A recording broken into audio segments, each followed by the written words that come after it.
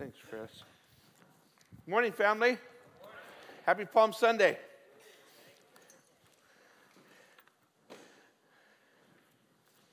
Have you, can you recall a time when you missed something really important? You weren't able to be somewhere where something good was going on. You know those times when people go, you should have been there? You've had those moments? I think we all have. Or times you know that you should have been there. You missed something really important. I missed a wedding I was supposed to be officiating one time. I always get that reaction when I say that. It's like the worst thing in the world, isn't it? Like, how could you do that? And it wasn't fully my fault. I need to kind of tell you I'm stupid, but not quite that stupid all the time. And they had told me, you know, they wanted to get married on this date, but there's a whole process, you know, they had to go through and tell them, go count, we have to do counseling, we'll have rehearsal, all of that, get back with me. I tried contacting them, wasn't able to connect with them. And so they just went forward with it, and I thought they weren't getting married. But on the day, you know, you remember a day, on the day, I'm out, and I'm thinking, I feel like I'm missing something. It was what happened though, God has this way of covering you. My assistant pastor is at home, and he hears God because I don't. So he hears the Lord say to him, go get a suit on and go to the office. Go to the church. So he dresses up, gets a suit on, gets in the car, drives to church, and there's some people waiting out front of the church, and he does the ceremony. Just like we had planned it. We've all missed important things, and sometimes we miss things simply because we're negligent. Sometimes we can't help it. Sometimes we can't be there at a certain point, you know, and it can be serious, you know, important things. This day represents a really important event. Palm Sunday represents a really, really important event. And there are some people who showed up, and there were some people who missed it. And missing it was incredibly costly, and being there was incredibly rewarding on this day. Now, this story that we're looking at, Palm Sunday event, we talked about last week when we talked about the importance of worship, and that we're not supposed to let rocks take our role as worshipers. But today I want to give you a little background to the story, and for those that are kind of hearing it for the first time, it's one of those really? Wow. It's one of those moments. I know the first time I read this and studied it and found out what was actually happening, it was one of those wow times. Now, it starts off, Jesus decides he's going to Jerusalem. But there's been problems in Jerusalem. And there are people who want to kill him. And he's been in Galilee for a while. Now, Galilee's kind of like San Diego, and Jerusalem would be, you know, Orange County.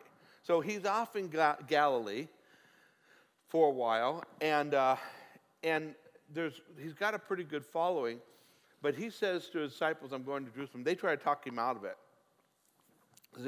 They know there are people after him. But see, Jesus knows that he's going there for the purpose of dying for the sins of the world. So he's intent. In fact, the scripture says it this way.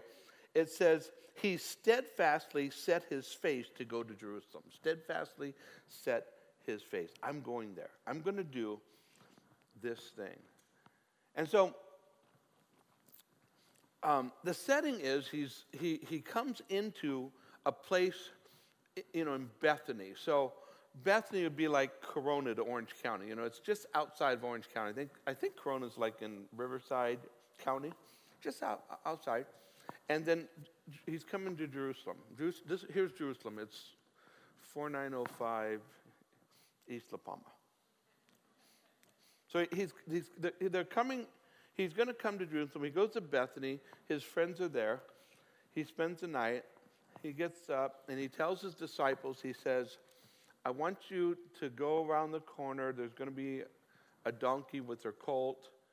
Take them and bring them to me. And if they ask what you're doing, you just tell them the master has use of them. And they do. And now he hops on a donkey and he starts heading toward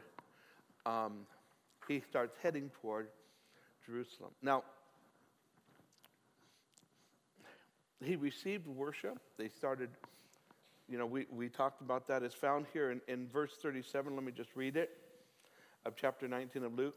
Then as he was now drawing near the descent of the Mount of Olives, the whole multitude of disciples began to rejoice and praise God with a loud voice for all the mighty work they had seen, saying, Blessed is the King who comes in the name of the Lord, peace in heaven and glory in the highest. And some of the Pharisees called to him from the crowd, Teacher, rebuke your disciples. But he answered and said to them, I tell you that if these should keep silent, the stones would immediately cry out. Now, let me show you just, here's a picture of really, this is a modern day, but this road where the people are walking is the road that Jesus came down from the Mount of Olives. This was the common road. Of course, it didn't look like this. They have walls on the side and so forth. It's built out. But they would walk down here. Jesus would come down here, and then he would stop as he's overlooking the city. And at that point, he prayed and he prophesied. Now, the temples, take a look at there's a gate, a closed gate. There it is. See how magically I do that? There's a closed gate. Now, that's the eastern gate. By the way, I don't have time to, the Bible prophesies that gate would be closed. It's been closed. It was closed by the Turks, and it would not be opened until the Messiah, when he comes back, goes through that gate. They've tried to open that gate twice. The Turks tried to open it in the First World War to keep, because they thought the ramp was there was too much, too hard for the tanks, the British tanks to come up, and so they could have access, and they would close all the other gates. And so they tried to open it, and that's the whole story. They dropped pamphlets that they misread, and they thought that it was saying, Allah says surrender, and they surrendered the city instead of opening the gates. That was one time. Second time they tried to open it, King Hussein of Jordan was going to open this so that people could get to the Temple Mount from this side, because the only other place is on the other side, and he wanted to build a ballroom. They had the equipment on the mount to open it up.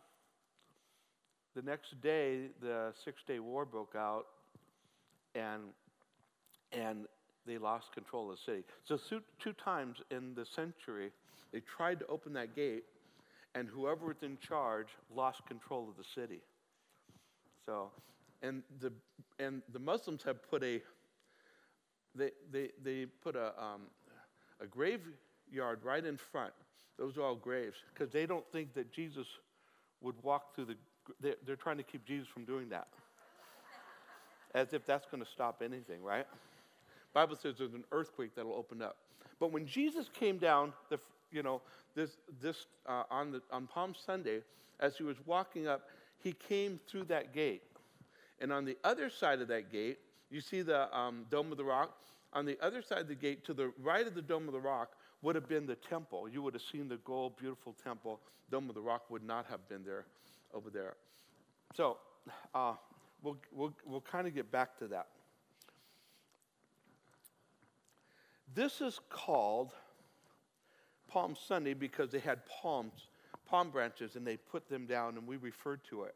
It's actually, as it's oftentimes called, the triumphal entry.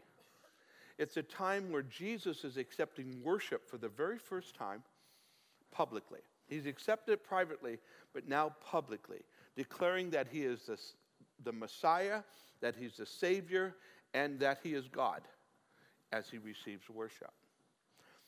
But the people that are in that day, when they were going down, they would not have called it Palm Sunday or triumphant entry. They would have called it Lamb Selection Day. That's what they would have called it.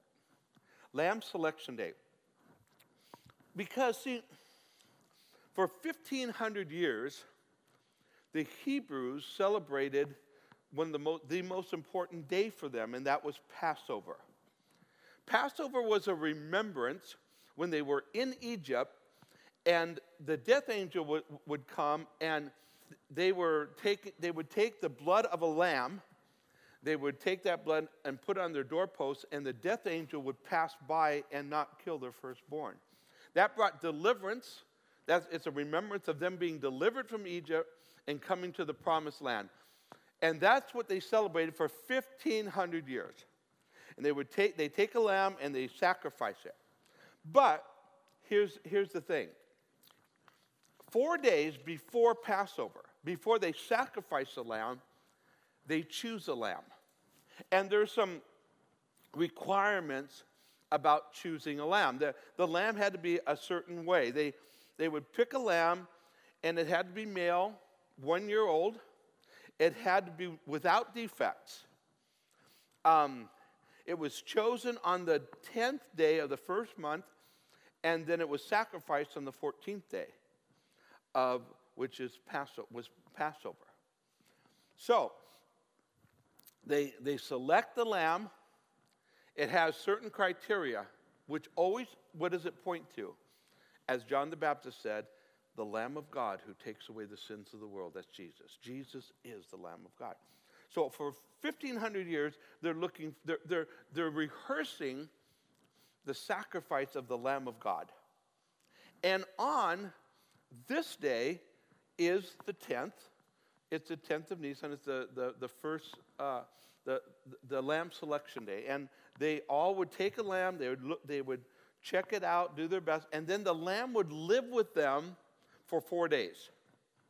And in that time period, they would just make sure, there's nothing, it's not limping, doesn't have anything wrong with it. They would do it. And it becomes kind of like a family pet, right? They love it and all of that because they're going to sacrifice that lamb.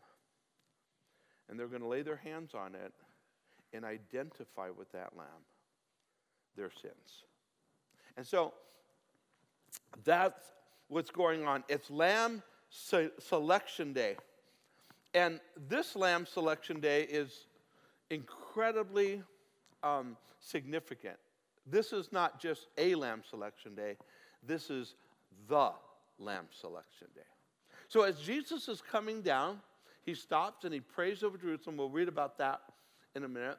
And then he goes on, and he will go right through that gate, and he'll head to what would have been the temple right on the other side of that gate.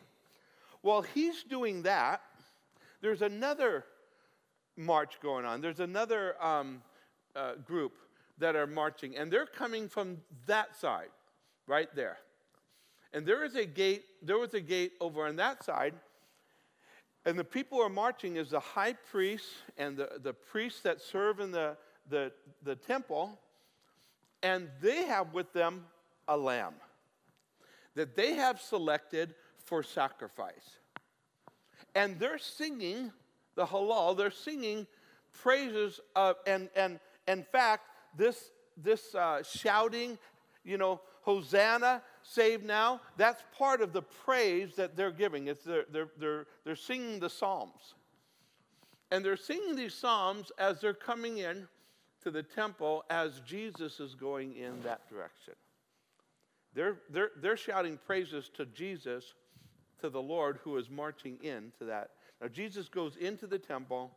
He gets furious at the money changers in the temple. he turns over the tables and kicks them out. It says, "You have made my Father's house, which is to be a house of prayer, a den of thieves." And that's kind of what takes place on that day. Now, I said this day is incredibly significant. It's very significant because it's not only Lamb Selection Day, it is the Lamb Selection Day. The Lamb Selection Day.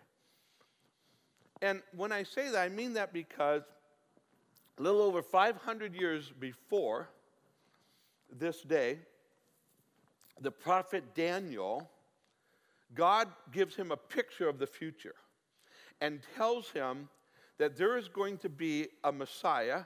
The Messiah is going to come, he's referred to as the Prince. The Messiah is going to come, and when the Messiah comes, he is going to, it says it this way: he is going to finish transgression, he's going to make an end of sin, he's going to make reconciliation for iniquity, he's going to bring an everlasting righteousness.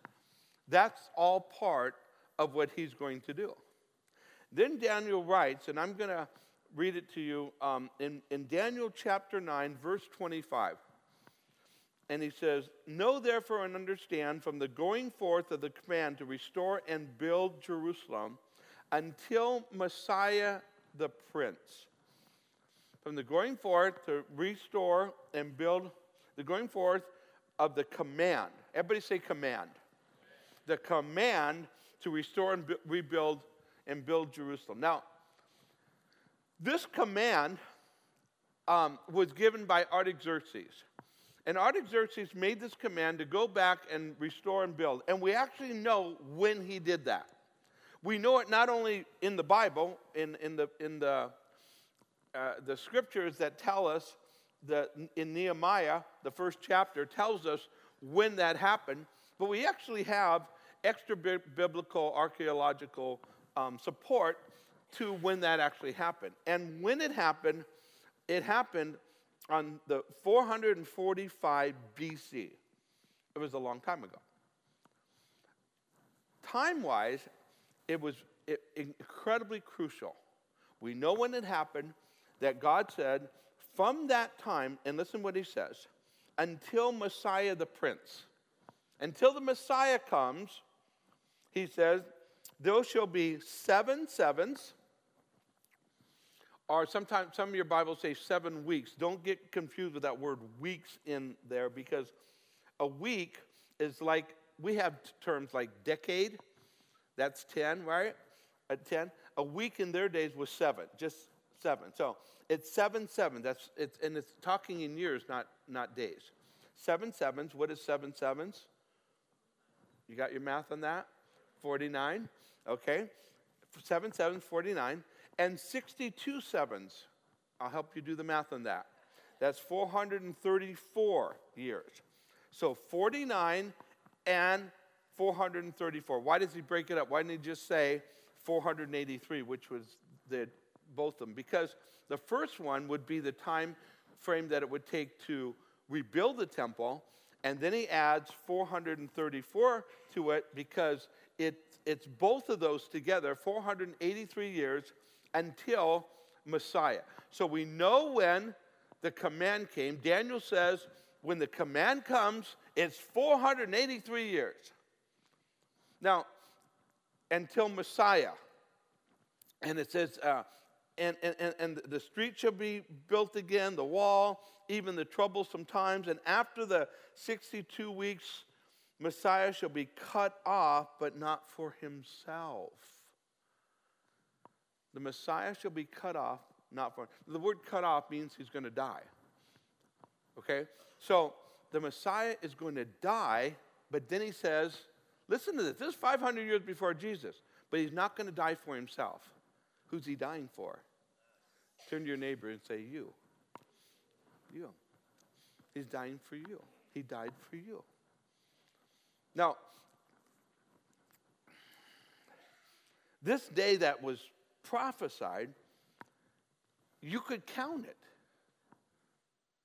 And a great work was done by Sir Robert Anderson. He was a Scottish investigator and did work on this, counting the days, knowing the Jewish year was different than our calendar year at 360 days and 365, and came to the place where the day, to the day, exactly 483 years to the day, is Palm Sunday, the Palm Sunday.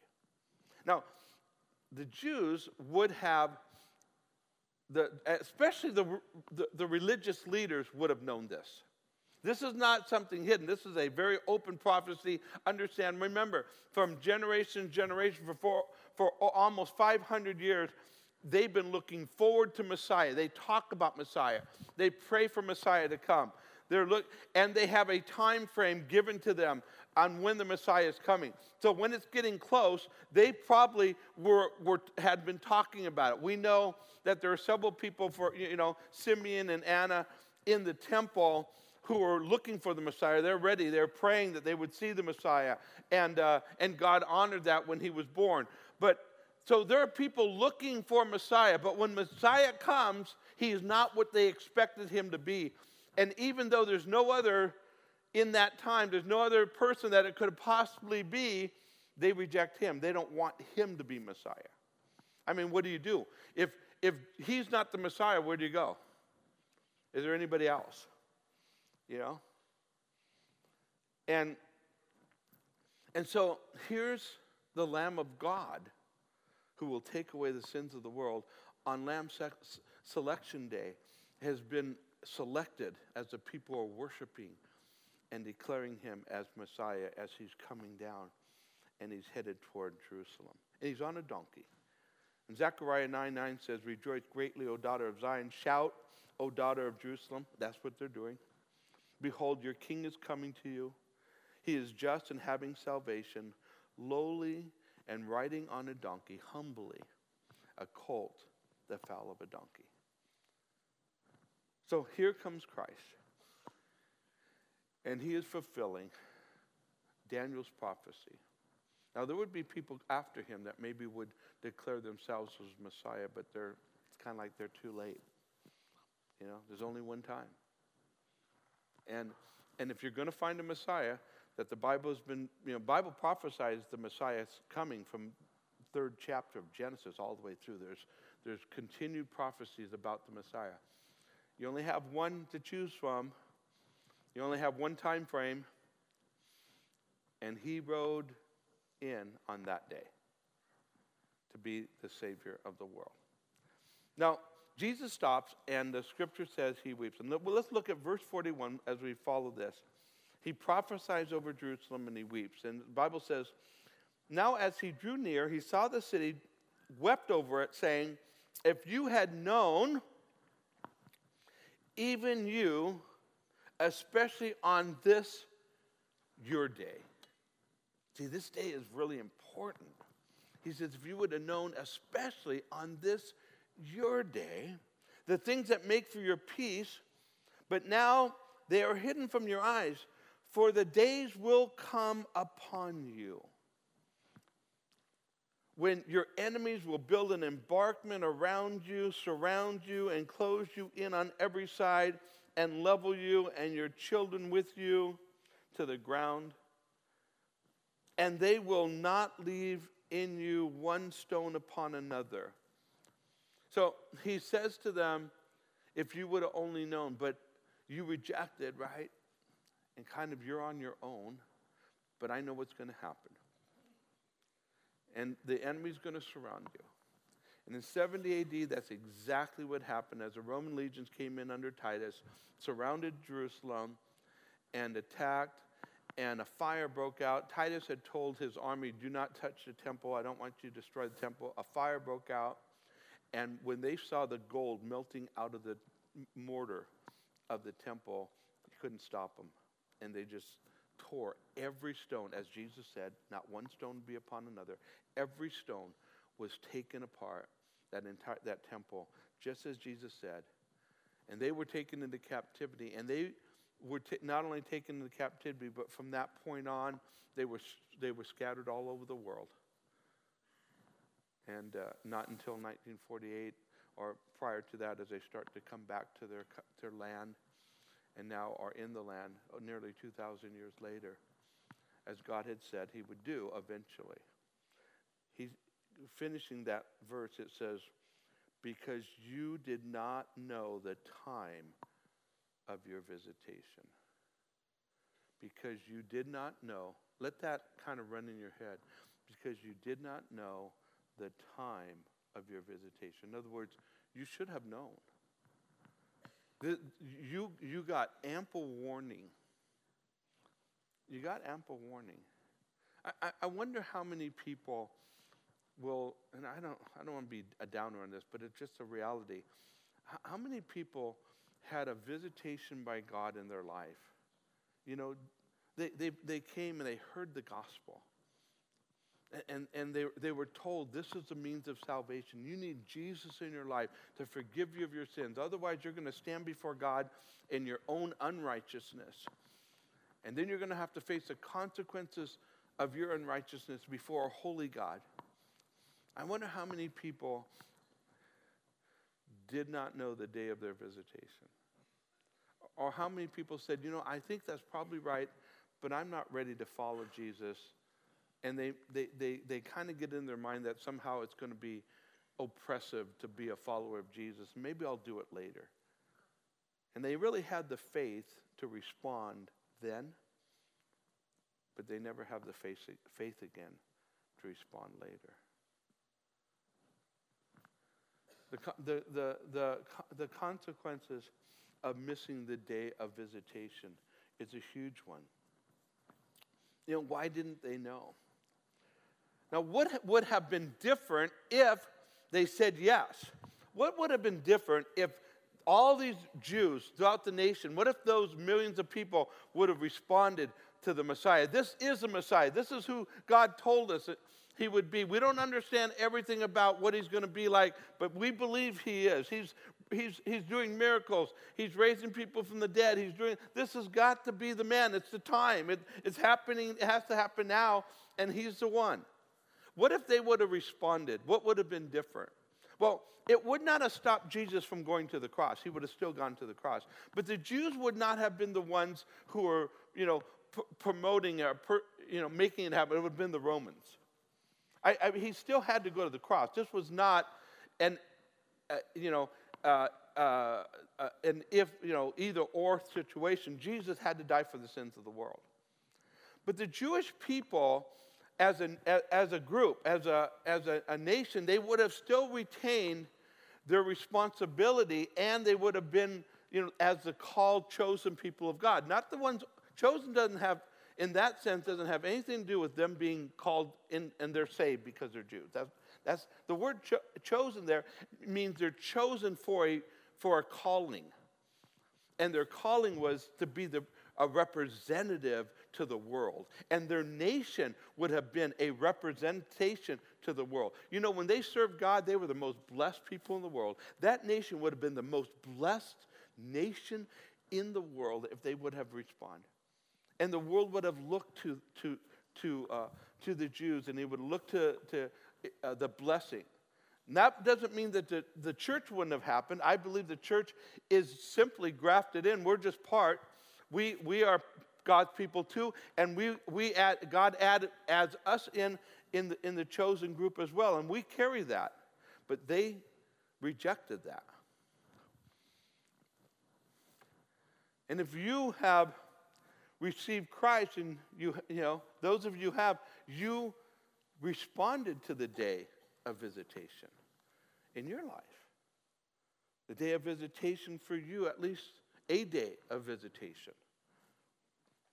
I want to go to Matthew 23, and this story is also there. Matthew adds a few more things that give us a little bit of insight to it. Matthew 23 and verse 37, it says, "O Jerusalem, Jerusalem, the one who kills the prophets and stones those who are sent to her, how often I wanted to gather your children together."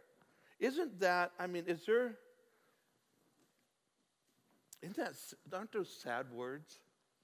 how often I wanted.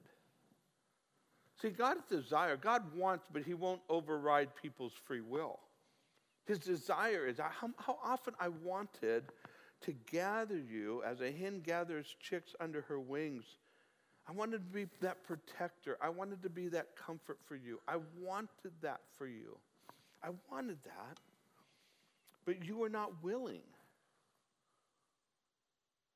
So even though God was willing, they weren't willing. That tells you a little bit about our free will. We have choices to make. And God might be willing and wanting to bless you, and he does. God is willing to embrace you. God loves you and cares about you, and he will, if you will, allow him to be who he wants to be to you. But it is our choice. He says, see, your house is left to you desolate. For I say to you, you shall see me no more till you say, blessed is he who comes in the name of the Lord. Let's say that together. Blessed is he who comes in the name of the Lord. Until you say, blessed. In other words, okay, you've lost your place, Israel. And you're going to wander all over the world, but I'm going to bring you back. And we know that from other places in Scripture. He has done that. He's already brought them back to the land. He's already given back Jerusalem.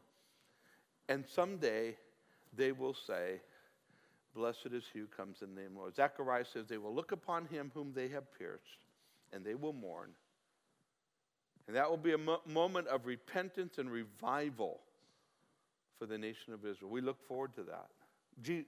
God says, Paul said in Romans, it says, if their casting away has brought us a place and blessing, how much more will their return? When that point comes, we all are benefited and blessed as a result of that. God was incredibly patient. This that came upon them, he waited over and over again. 2 Chronicles 36 says, and the Lord God of your fathers sent warning to them by his messengers, rising up early and saying to them, because he had compassion on his people and on his dwelling place. Generation after generation after generation, God kept calling them, come back to me, come back to me, come back to me. Psalms 86:15 says, and you, O Lord, are a God full of compassion, gracious, long-suffering, abundant in mercy. Come back to me. Even Jesus was on the cross. He said, Father, forgive them. They don't know what they're doing. Willing to embrace them. Willing to embrace us. They didn't just miss the visitation. They didn't just sleep through it or forget it or just misunderstand it. They could all have claimed that reality, but they didn't want it. They didn't want it. You can make excuses, but you have to make a choice.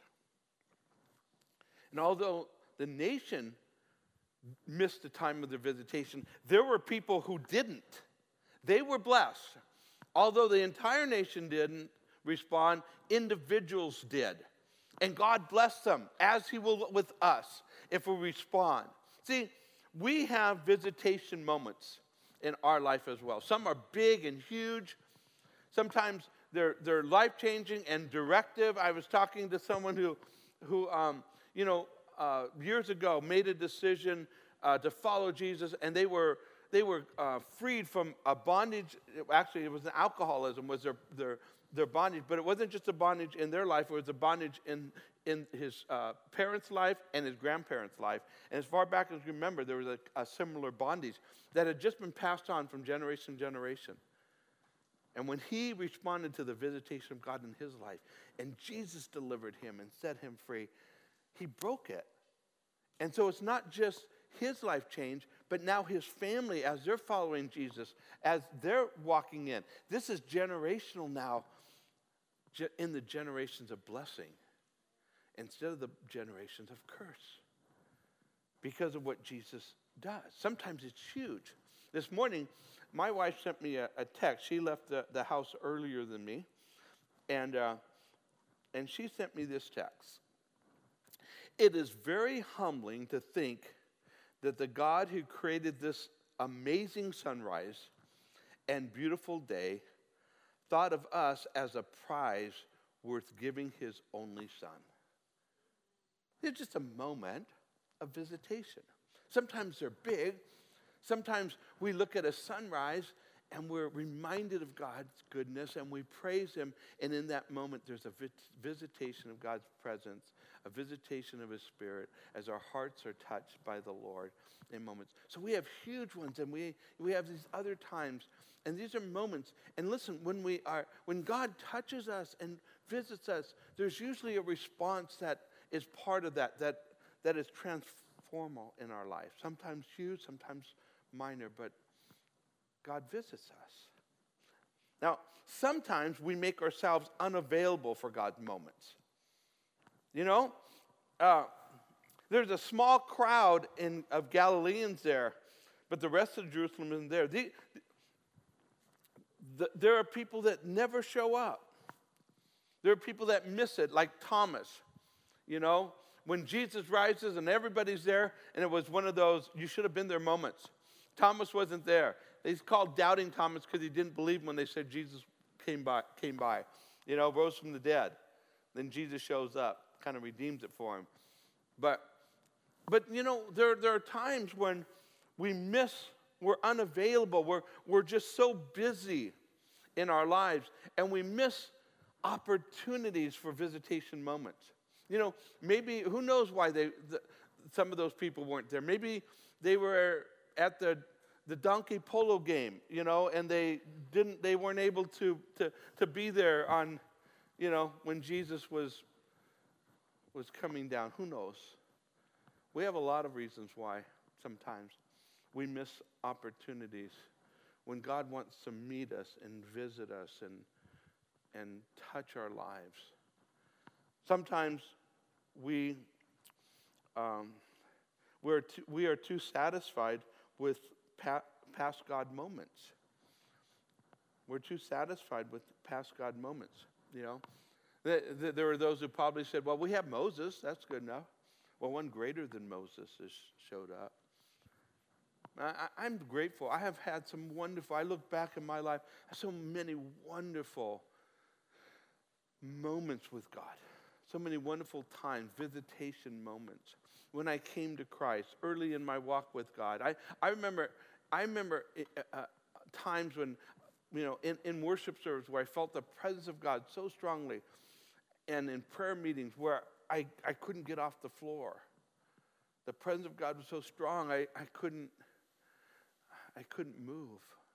I just sensed his presence. Sometimes it's been in gatherings, in church services, where I've heard God and my heart was touched so hard. You know, and tears come down and you feel the presence of God. And I could spend the rest of my life living on my past. I've had enough. But I don't want to. I don't want to. I want more encounters with God. I don't want to miss God just because I've had some in the past. I don't think he's done. I think he still wants to work in my life. I think he still wants to transform me. I think he still wants to bless me. I still believe God. And if you live in the past and you're satisfied there, you might not pursue what God has now. And that would be a big mistake. That'd be a huge mistake. Sometimes we look for, seek, and embrace God moments. I mean, we're pursuing it. We're ready for it. We want it. Those who saw it, those people that were there on Palm Sunday, they were waiting for Jesus to show up. They had an anticipation. If I show up, Jesus is going to show up. They had to show up before Jesus showed up, right? He had done some miracles. They're looking for him. The crowd is already there when he gets the donkey. They're ready to, put their clothes down and the palm branches. They had already gathered the palm branches. They were anticipating. They were waiting. I find myself, I am more receptive to God moments in my life when I am anticipating God's presence. You know, when you come to church, when I come to church and I go, I'm just excited this morning. I know God's going to touch. I know God is going to be, I understand. I mean, I think about it. It's just not, I just have a duty to do and I come and sit in church. Like we talked about last week, we usher in the presence of God. When there's anticipation, I come into church kind of prayed up a little bit, and I have anticipation of the presence of God. And when I worship, I'm not just singing, rotely, and I'm not just letting my mind wander off to, who knows where, but I'm actually engaged with God in worship. When that happens, I'm more receptive. And when the presence of God starts to touch my heart, I start to be more inclined to receive it, what God is saying and what God is doing. They were waiting on Jesus to serve him. Let me just say this. Those who serve God, they get more moments with God. God honors that. It's not a works thing. It's not like you work and then God will bless you because you're working. But it's the attitude of serving that opens your heart to receive more from God. Servants get more. They're there to serve whatever is needed. And then lastly, they were waiting for Jesus to deliver them. They were crying out, "Save now, Lord, save us." Some of us we have things in our life that we need rescue from. How many you could use a miracle like right about now in your life? You're at a place that you can think, boy, I could go for it. A lot of us. The majority of us could use a miracle, right? We're in a place where we come with anticipation of God and wait upon him to deliver us. And that's kind of the attitude that those who received and got the blessing on Palm Sunday to see the Lord, that's their attitude. They were there, Lord, responding in that way. And then my last point is not on your notes, but it's the most important, unless somebody added it, and I just want you to write it down. See, first of all, we have visitation moments ourselves, but here it is. We bring visitation moments to others. We bring visitation moments. You see, because of Christ and because of the resurrection that we get to celebrate next week, awesome. Because of the resurrection, that means this for us. The Holy Spirit dwells inside of us, and wherever we go, God goes. And there's a presence of the Lord. And we're walking in the Spirit. The presence of the Lord can be felt through us, experienced through us. We are, in fact, bringing visitation moments, God visitation moments, to other people's lives. When you stop at the restaurant and the server comes up and you go, "Hey, listen, we're about to pray over our meal, but is there anything we could pray for you about?" And they say, "Yeah, my kid's, been sick, or my and they just open up a little bit to you and to pray at that moment. And you say, can we just pray for you? And we just pray. We bring Jesus.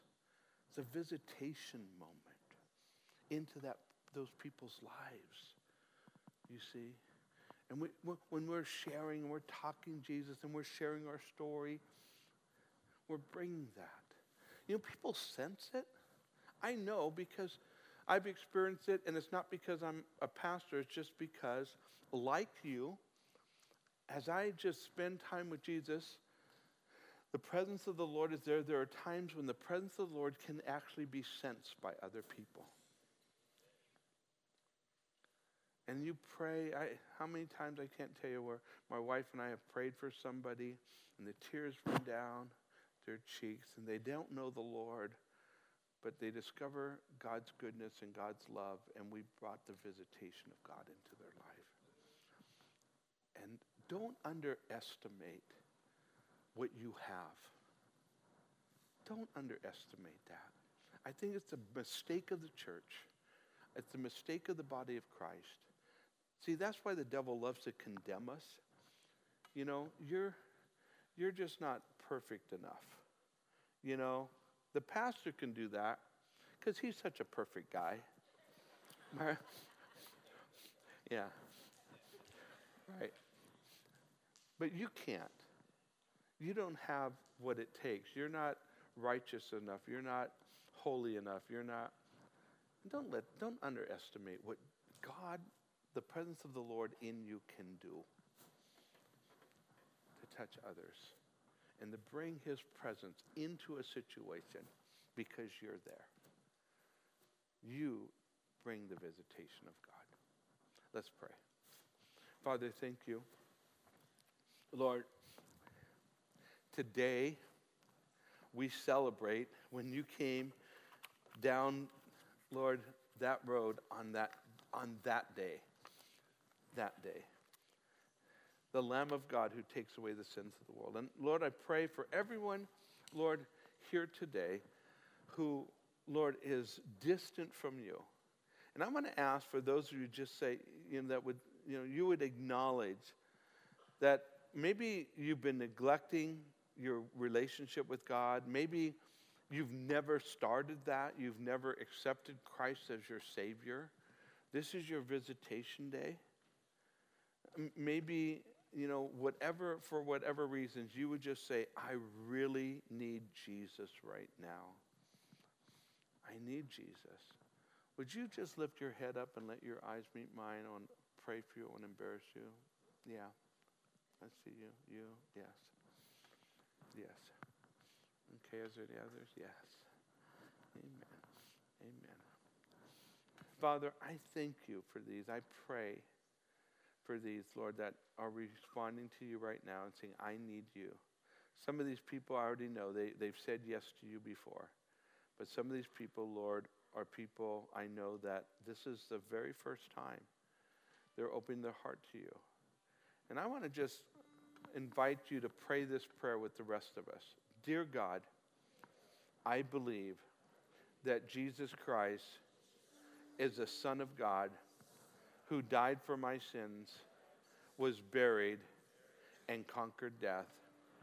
And Jesus, I receive you. You're my Savior. I put my faith in you. I ask you, cleanse my soul, make me whole, and help me to follow you. In Jesus' name I pray. Amen. Amen. Amen. Yeah. Listen, in a minute, we're just going to pass the bucket around for those who would like to give. But when that happens, if you accepted Christ, would you let us know? Use your connection card and let us know. We take prayer requests. People will be putting in all the prayer requests and so forth as we do that. So we're going to pray for that. And then we're going to close because giving is an act of worship. We're going to also close in worship. And we'll just take a couple minutes to lift our voices and our hearts to God and gratefully thank him this morning. Father, I ask that you bless as we bring our offering to you and multiply it in Jesus' name. Amen.